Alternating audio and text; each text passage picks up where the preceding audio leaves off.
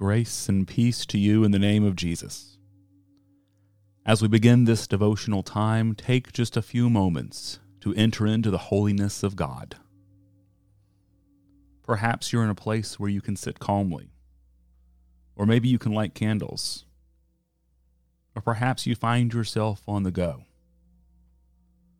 Wherever you find yourself this day, take just a moment to step away from the busyness and distraction of the day. Take just a moment to listen to the sound of your own breathing. Breathe in and hold the gift of God's Spirit there. Then breathe out. Breathe in and breathe out.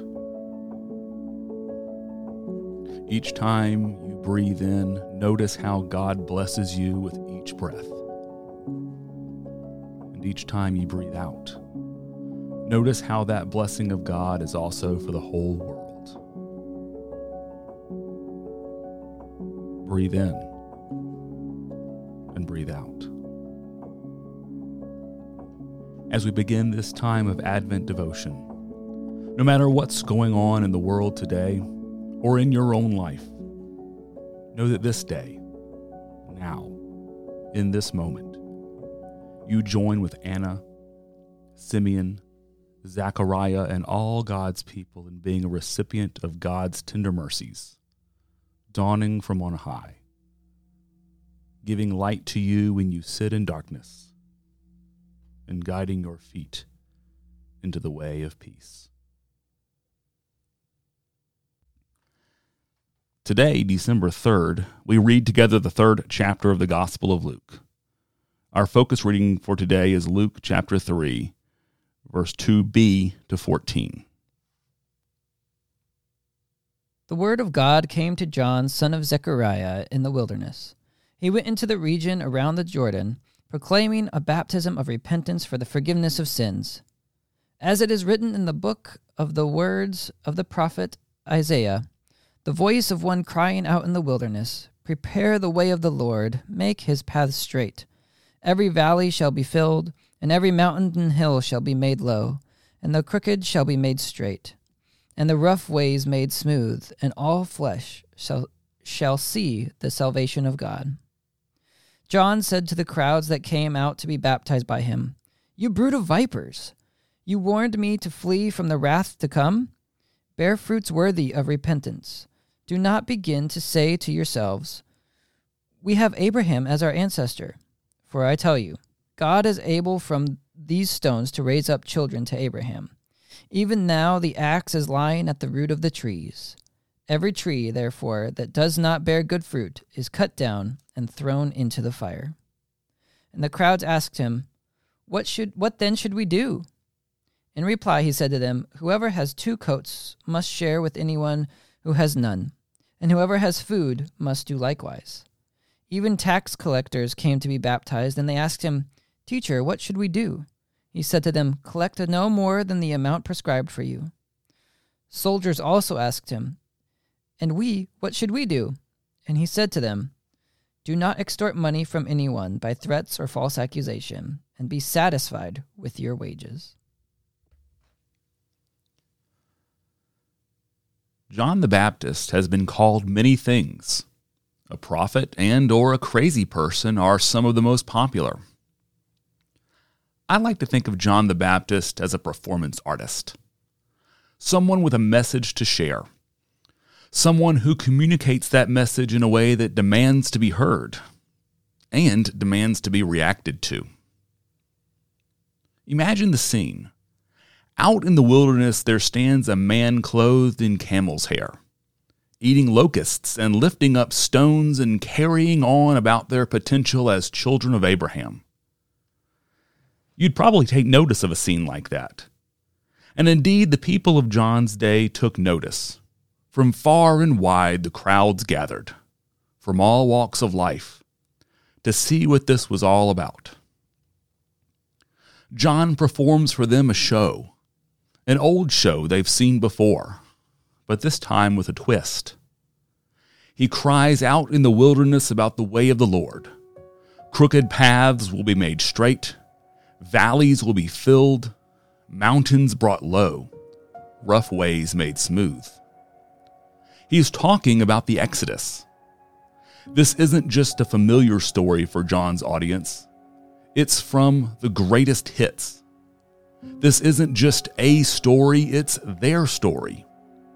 The story of God's saving action in their lives, where they went from enslaved brick masons in Egypt to free women and men in the land of promise, flowing with milk and honey. To John's audience, that story of theirs may have seemed like time gone by. Through the centuries, that promised land of milk and honey had grown bitter. Again, occupation had reared its ugly head. The sweetness of their life together had turned sour. Not just from the Roman occupation, but in their very midst. Some of them worked with their occupiers, tax collectors. Others used what power they had to add to the oppression of others, soldiers. And the rest, well, they walled themselves off into their own interest groups, convinced that theirs was the most right way to live life. In this land of promise, nation indeed was rising against nation, but so were siblings rising against siblings. Another exodus was needed. Again, the people needed to pass through the waters, wander together, receive manna, and learn a new way to live. And John brought it to them with his performance art and invited them to be players in this production. I like to think of the first Exodus as a physical journey that had spiritual truths. John's Exodus will be a spiritual journey that demands physical actions. That internal spiritual work of rending your heart, tearing open your life to God, will also involve tearing open your wardrobe to provide for others. As our souls are being fed with manna and the bread of life, that very word will also ask us to share the bread from our own tables so the stomachs of our neighbors are fed. Everything in our life, our possessions, our money, even how we interact with others, is to be reconsidered by the players in this divine drama. Make no mistake, by hearing this story of John the performance artist, you are being invited to join in the play. You are invited to go on a journey, an adventure really, from the captivity of your own sin and selfishness to the freedom of life with God and one another. It's a spiritual journey, but one that does not remain in the heart and mind, but breaks out to hands and feet in action. I'll leave you with John's performance.